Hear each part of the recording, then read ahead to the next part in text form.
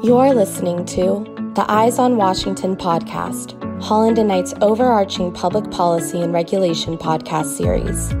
Our public policy and regulation group has an ideal combination of lawyers and lobbyists with a comprehensive understanding of the federal policy and regulatory process.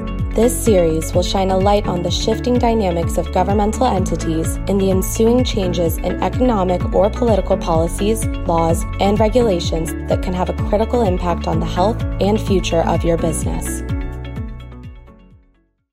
Hello, and welcome to our podcast on the Renewable Fuel Standard Final Rule, also known as the SET Rule, that was just released on June 21st. This is Susan Lafferty. I'm a partner at Holland & Knight and joined by Andy Crea, an associate at Holland & Knight. This is our follow-up to a podcast we did earlier this year in February on the proposed rule for the Renewable Fuel Standard, or RFS. And what we would like to do is to update you on the contents of what was in the final rule and some key changes, especially with regards to what was not in the final rule. So, setting the stage, this is a rule that was initially proposed November 30th of last year. The actual proposal was then actually published on December 30th, so the very end of last year. And it covered the renewable volume obligations, the RVOs, for 2023, 2024, and 25. It proposed that it could look at as far as 26, but it did not in the final rule. And the proposed rule was also looking to establish a way for pathway approval of renewable electricity to eRIN, and also combined with that to standardize RIN generation protocols for biogas with some RNG reforms. Separately, it was also looking to establish some new separated food waste traceability rules to clarify what the requirements are in that area, along with some other technical changes. The comment period after this proposed rule ended in February, and there were over 4,700 comments received on all parts of the rule.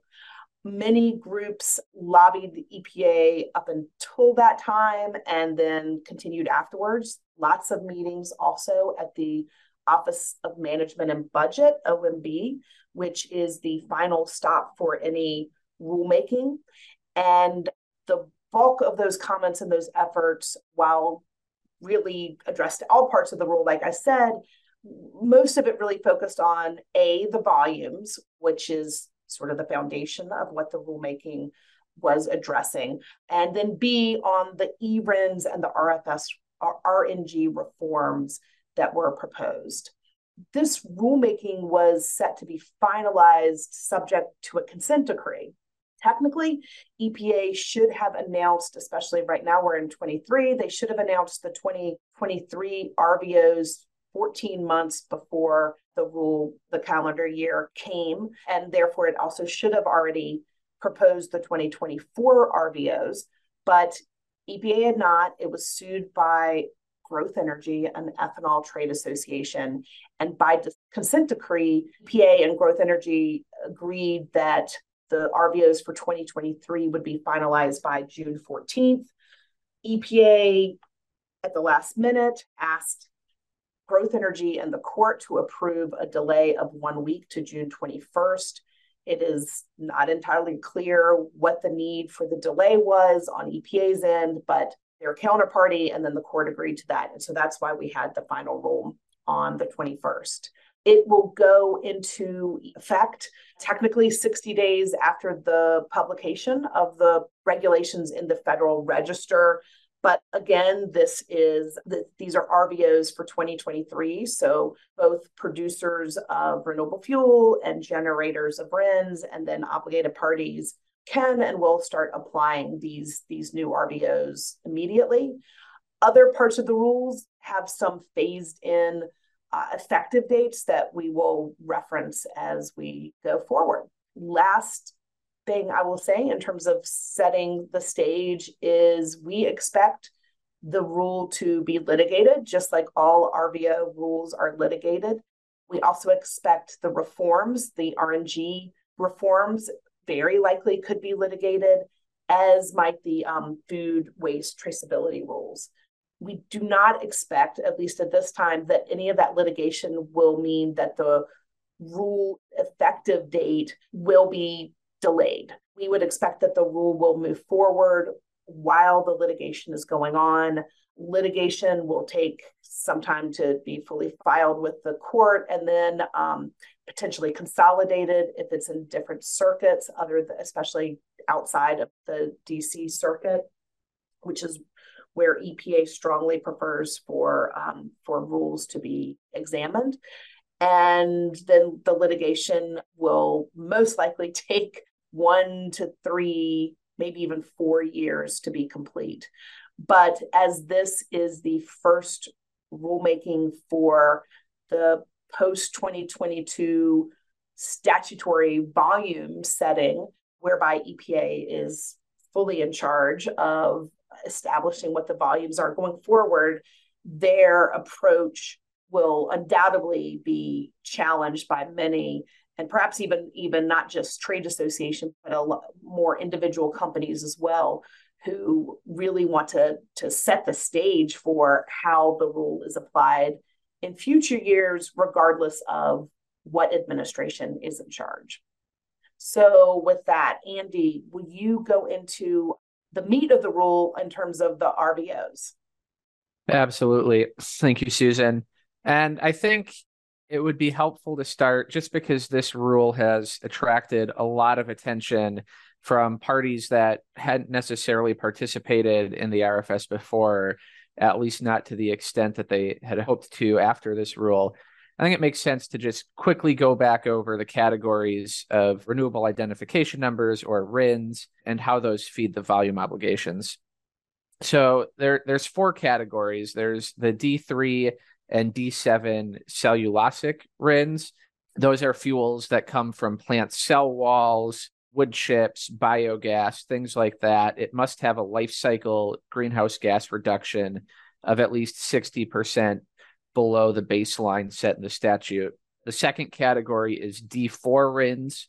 These are biomass-based diesel. It comes from vegetable oil, waste oil, animal fats, etc., and requires GHG reductions at least 50% below the baseline. The D5 RINs are other advanced biofuels. These are renewable fuels other than ethanol from cornstarch, and have life cycle GHG reduction, again, of at least 50% below the baseline. And then the final category is D6 renewable fuel. So this is all other renewable fuels, primarily corn-based ethanols. And so EPA's requirements every year is to set renewable volume obligations. This is the amount of renewable fuel that must be supplied into the general transportation fuel supply chain. There are 4 categories. EPA sets a percentage and volume standard for each of 3 of the categories. There is total advanced biofuel. That is everything except for D6 RINs. And then as a subset of that, EPA sets standards specifically for D4 RINs and specifically for cellulosic D3 and D7 RINs. EPA also sets a total renewable fuel volume obligation and percentage standard. And it is implied then from that those D6 RINs from corn-based ethanols will make up the difference between the total value and the total advanced biofuel value, although that difference can be made up with other categories of RINs as well. So where that takes us into this rulemaking, EPA back in December had proposed the volumes for 2023, 2024, and 2025. Producers, as expected, as is usually the case, almost every type of fuel argued in the comments and in their letters and separate lobbying efforts that actual production capacity for their applicable fuel type would exceed EPA's estimates, and thus the volume obligations for their applicable fuel types should be increased. Additionally, many advanced biofuel producers and traditional refineries argued that the implied ethanol mandate should be lowered because it exceeded what the supply chain was actually capable of producing and blending into fuel. EPA, throughout the process, publicly took the view that any shortfall in ethanol use could be made up by exceeding requirements in the advanced biofuel categories. And we did see that view represented to some extent in the final rule, but there were also some tweaks as well to lower the ethanol mandate while increasing the other mandates.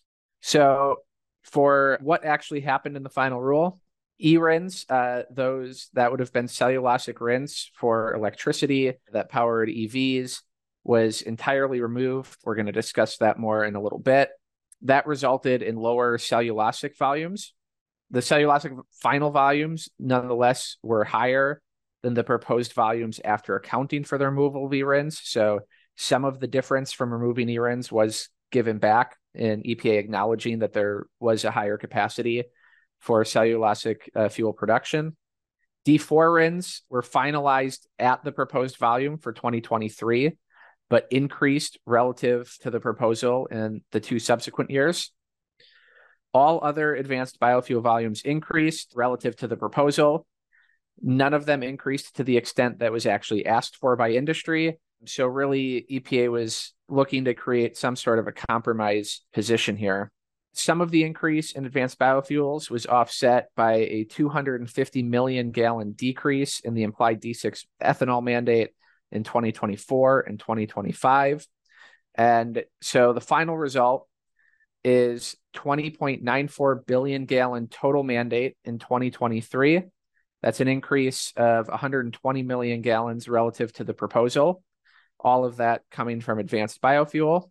In 2024, the total mandate is 21.54 billion gallons. That's an increase of 270 million gallons from the proposal. And lastly, in 2025, a total mandate of 22.33 billion gallons, which is 620 million gallons over what the proposal was. So with that, I think it's time to get to probably the most headline-grabbing story of this rule, which is the elimination of E-RINs. And Susan, can you describe that for us? Yes. So E-RINs are not part of the final rule. They were, as we said, proposed. E-RINs have actually been in the proposal since arguably at least since 2014. Some would even say back to 2010. But there has been a pathway for renewable electricity to be made from biogas and RNG, but EPA has not approved any of those registrations to date. EPA said that it needed additional regulations to ensure that there wasn't double counting of RINs and to establish more clearly who would be responsible for different obligations. But it appears that in the face of some legal challenges, that is why EPA has at least held back the introduction of E-RINs into the program at this time. And so again, EPA has previously stated that E-RINs are allowed. They say that they still are allowed. They even established a pathway. It never approved of registration. And so the proposal attempted to address the issues that EPA said were deficient in the existing regs. And in the proposal, it would have established pathways that could be approved with effective dates starting in January 2024. Early reports indicated that EPA could still finalize a rule later this year with a 2025 effective date for an E-RIN program. But as Andy just described, right now, E-RINs have been excluded from the finalized 2025 volumes, which seems to indicate that it may not have another rulemaking forthcoming, at least in this year, although that is still possible at, frankly, any time between now and 2025. Initial proposal would have set the original equipment manufacturer, or the OEMs, which are the electric vehicle EV manufacturers, as the sole RIN generators. They would have been able to generate a D3 E-RIN, and then that E-RIN would just look like a normal D3 RIN, and be able to satisfy the cellulosic biofuel RVO, which, as Andy said, nests into the advanced biofuel category and the total renewable fuel category. Many parties did object to the OEMs taking the primary role, and frankly, some objected to the OEMs having any role in the generation of RINs, of e-RINs. It is important to know to follow who generates the RIN, but also who separates the RIN from the underlying energy commodity. They're the entity that gets to sell and monetize that RIN. And under the proposal, it would have been the OEMs generating and separating the e-RINs. But even with those objections, most program participants generally preferred having an e-RIN program over having no program at all. Nonetheless, as noted, some legal questions were raised, and reports have been that is part of why EPA did not finalize the program in its action last week. As discussed in our last podcast, there is language in the RFS statute that refers to RIN generation by refiners, blenders, and importers, which some have construed to exclude non-liquid fuels. EPA really disagrees with this, and even recently, one of their officials, Joe Goffman, continued to state that the law, in their view, is not a liquid fuel only program. In addition to that, other commentators pointed to language in the statute requiring EPA to conduct a feasibility study on e-RINs as evidence that Congress did not intend for the e-RIN program to be included until, at a minimum, that the study was concluded, which it never was. There is an additional direction in the statute to conduct a feasibility program on a nuclear power for e-RINs, which is a fuel that is not biomass, which right now the RFS is biomass based in terms of what the feedstock is allowed to be made from. Thus, clearly, nuclear power not allowed under the existing statute. Again, some saw this as evidence that Congress was capable of asking for a study on future applications without intending that the application be allowed until it acted further, it being Congress. So some commentators viewed this as evidence that even had EPA concluded the e-RIN study, it would not have allowed e-RINs without a statutory change. One counter to this is that EPA did include renewable electricity in its rulemakings and regulations since 2010. And as I said, even had a pathway back in 2014 established, none of which has been challenged and has, again, led to EPA stating that legal challenges in this area to its authority are time barred. And lastly, there have been also some reports that EPA paused because it was concerned about market concentration of the e-RINs in the production stage where it was generated.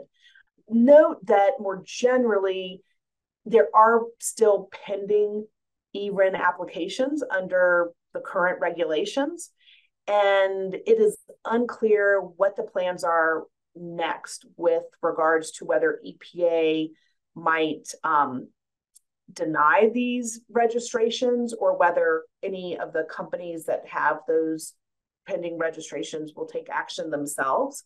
It is possible that they could try to sue EPA for delay or effective denial since they have been pending with EPA for some time. We think that is just an area to watch and see what happens and see if that prompts any more intelligence coming from EPA about really what its plans are for the e-RIN program generally, and then what timing we might be able to expect. So, Andy, one of the hot topics in this area that was much debated was whether you could have an e-RIN and a REC. So why don't you review that whole area? Yeah, thanks, Susan. And like you said, this was a debate about whether an e-RIN specifically could be generated while a REC is also generated, a REC being a renewable energy certificate or a renewable electricity certificate. These can be voluntary, they can be under state renewable portfolio standards. But the issues associated with it, the issues underlying the debate, really apply to RINs more generally, not just to eRINs. And so it wasn't completely surprising that we did see EPA finalize some language on this issue, even though it ultimately excluded eRINs. How this debate started was that EPA stated in the proposed rule that so long as transportation use can still be demonstrated for a particular volume of fuel, and there's no express conflict with another program, an eRIN and a REC could be generated on the same electricity and sold separately. A lot of people disagreed with this. A lot of people agreed with it. I think, we advised back in our previous podcast, and we advised people since then, that we thought other regulators, such as the FTC, such as state regulators, that had more direct authority over the types of claims that can be made about environmental attributes, might see it differently than EPA. So following the comment period, EPA did insert new language that expressly states that RINs cannot be stacked with other credits, where it would be incompatible with demonstrating that the underlying environmental attributes remain bundled with the physical fuel through use as a transportation fuel. Some people did ask us if a RIN is itself an environmental attribute. I wouldn't go that far. I don't think EPA has gone that far with this language, but a RIN is based on environmental attributes inherent to the fuel. It's based on the quote unquote renewableness of the fuel, or the fact that it comes from certain renewable feedstocks. It's also, to a certain extent, based on the carbon reductions of the underlying fuel. And so what EPA is saying here is those attributes, the renewableness of the fuel, the greenhouse gas reductions of the fuel, cannot be separated and sold as a separate credit. Otherwise, the fuel that is ultimately used as a transportation fuel does not have those characteristics and thus cannot generate a RIN. Whether or not you believe that that is the appropriate view to be taken or a bad policy choice, we do believe that that is in line with the view that the FTC would take and that most state authorities would take. And those agencies, like I said, have more direct authority over the claims. So it certainly provides greater certainty to entities that this language was inserted. To that end, I'll also note here that EPA indicated in the final rule that it will explore entering into a memorandum of understanding with the FTC to potentially share with each other and enforcement the issues that are under each agency's jurisdiction, which means that EPA may aid FTC when it comes to things like greenwashing claims associated with these types of credits. EPA also indicated that it has expanded its existing MOU with California regulators and is entering into talks with the CFTC to expand its existing MOU with that agency in order to target more effectively some market manipulation concerns that each of those agencies have. So we could see expanded enforcement in this area. And with that, I'll pass it back to you, Susan, to talk about biogas regulatory reform. Thanks. So we've talked about the eRINs, and along with that, EPA proposed some RNG reforms. And generally, the proposed rule was finalized as proposed. There, again, had been some question as to whether the CNG, LNG reforms were necessary without the additional enforcement burden of eRINs. Many in industry said the new rule seemed to be a solution in search of a problem, but EPA said the reforms were needed regardless of whether they adopted the eRIN proposal or not. So they have been finalized. Changes in the CNG, LNG pathways would allow only the RNG producer to generate RINs, which would remain with the gas until separated by a downstream party that is able to demonstrate transportation fuel use. And this is going to either be the party that withdraws the gas from the commercial pipeline or produces the CNG or LNG from the volume that it's withdrawn, or the entity that dispenses the CNG, LNG. So that is the real crux of the primary changes in this area, where before, under the current rules, the parties could decide commercially who in the chain was going to generate the RIN, and RINs were generated upon a demonstration of transportation fuel use, generally by periodic affidavits and then metering and other documentation showing that a certain volume had been dispensed. And so the RIN generator currently generates the RINs, the D3 RINs, and immediately separates. And again, when it's separated is when the RIN is fungible and can be sold into the marketplace until ultimately held by an obligated party that uses it to satisfy its RVO at the end of each compliance year. So this fundamentally changes that. It requires the RNG producer to be that generator. RNG producer will be the entity that has brought the biogas to pipeline quality standards and injects into the commercial pipeline system. Slightly different rules if you're using a closed system that I won't go into, but just to be aware of. And again, separating of the RIN will not occur until downstream. And so that, again, is another fundamental change to the current program. EPA really believes that this is going to ease the administrative burden on EPA by standardizing the agreements that it has to review, and also allowing it to view the RIN traveling with the RNG in EPA's EMTS system. But the reality is more parties are now directly regulated and will have registration, reporting, record keeping, PTD, product transfer documentation requirements, and attest obligations on an annual basis. So a lot more regulation of many more entities in the chain.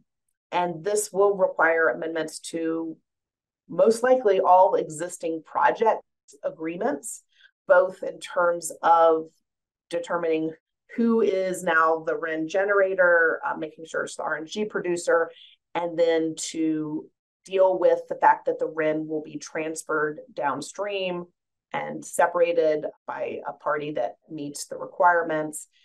And then even the RIN agreements for just the sale and purchase of fungible RINs may need to be re-examined to make sure that the entity you are buying from is going to be the entity that, when these rules go into effect, is actually holding the D3 RINs.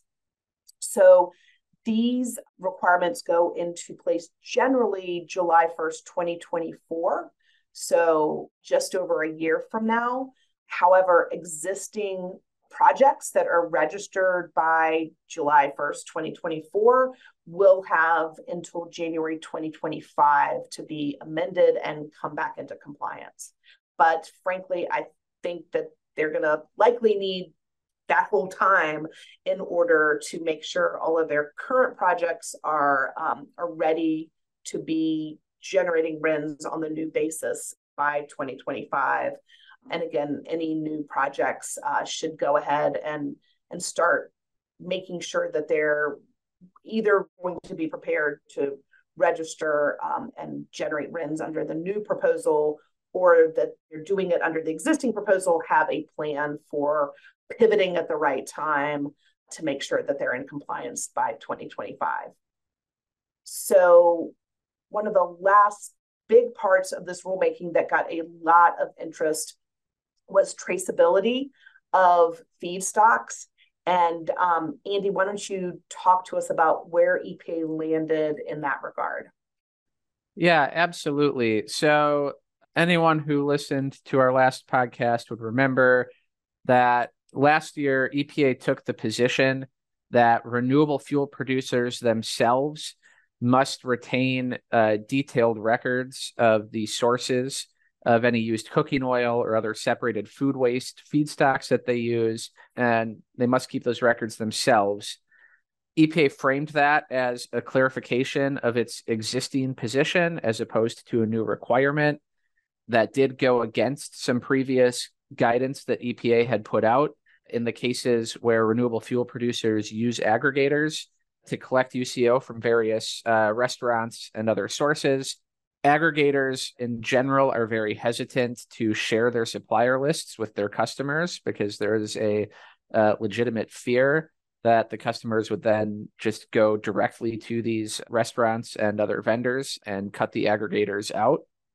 The proposed rule sought to solve this issue by allowing aggregators to register as program participants and to follow the rules for biointermediate producers, potentially even including aggregated used cooking oil as a biointermediate.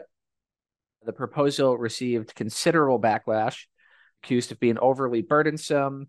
Some commenters feared that aggregators would refuse to comply and instead just leave the transportation fuel market entirely to avoid the burdensome regulations, which, could cause significant harm to the use of UCO within this program and within transportation uses more broadly.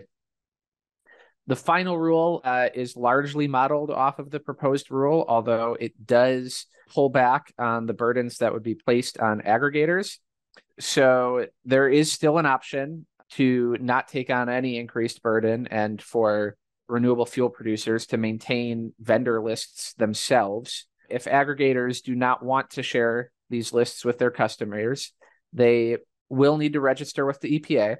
However, they will not need to submit themselves third-party engineering reviews, nor will they need to submit separated food waste plans with their registration. They will also not need to separately participate in the quality assurance program. The renewable fuel producer itself, if it selects this option where records are held with the aggregator, will need to participate in the quality assurance program, which is otherwise voluntary, and their provider will need to audit the aggregator's facility as part of that, but the aggregator itself will not need to participate, which should relieve some burden. Additionally, it was clarified that the aggregated used cooking oil or aggregated separated food waste is not itself considered a biointermediate, which means it can be aggregated and then sent on to another intermediate facility for some amount of processing before making its way to the renewable fuel producer. Had it been treated as a biointermediate and the biointermediate steps, which allow only a single intermediate processing point, no additional processing could have been done to the feedstock before it reached the renewable fuel producer. So it remains to be seen what the reaction to this is and how it ultimately impacts the use of aggregators in the market and the UCO market more broadly, but certainly does at least pull back slightly from the proposed rule. Just a couple other more minor things that we wanted to mention before we sign off. EPA updated the equivalency value for biomass-based diesel in the percentage standard formula. So that equivalency value is now 1.6. That is up from the previous 1.5 and even slightly higher than the proposal, which was 1.57.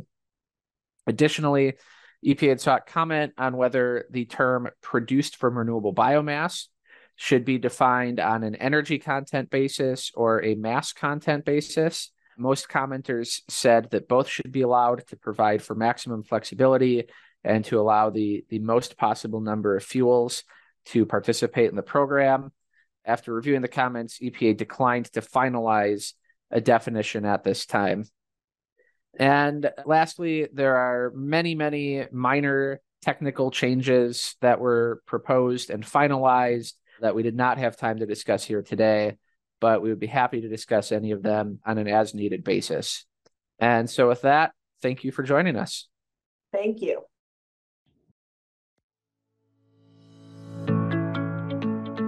Thank you for listening to the Eyes on Washington podcast, brought to you by Holland & Knight's Public Policy and Regulation Group. For more information on our Public Policy and Regulation Group, please visit hklaw.com/ppr.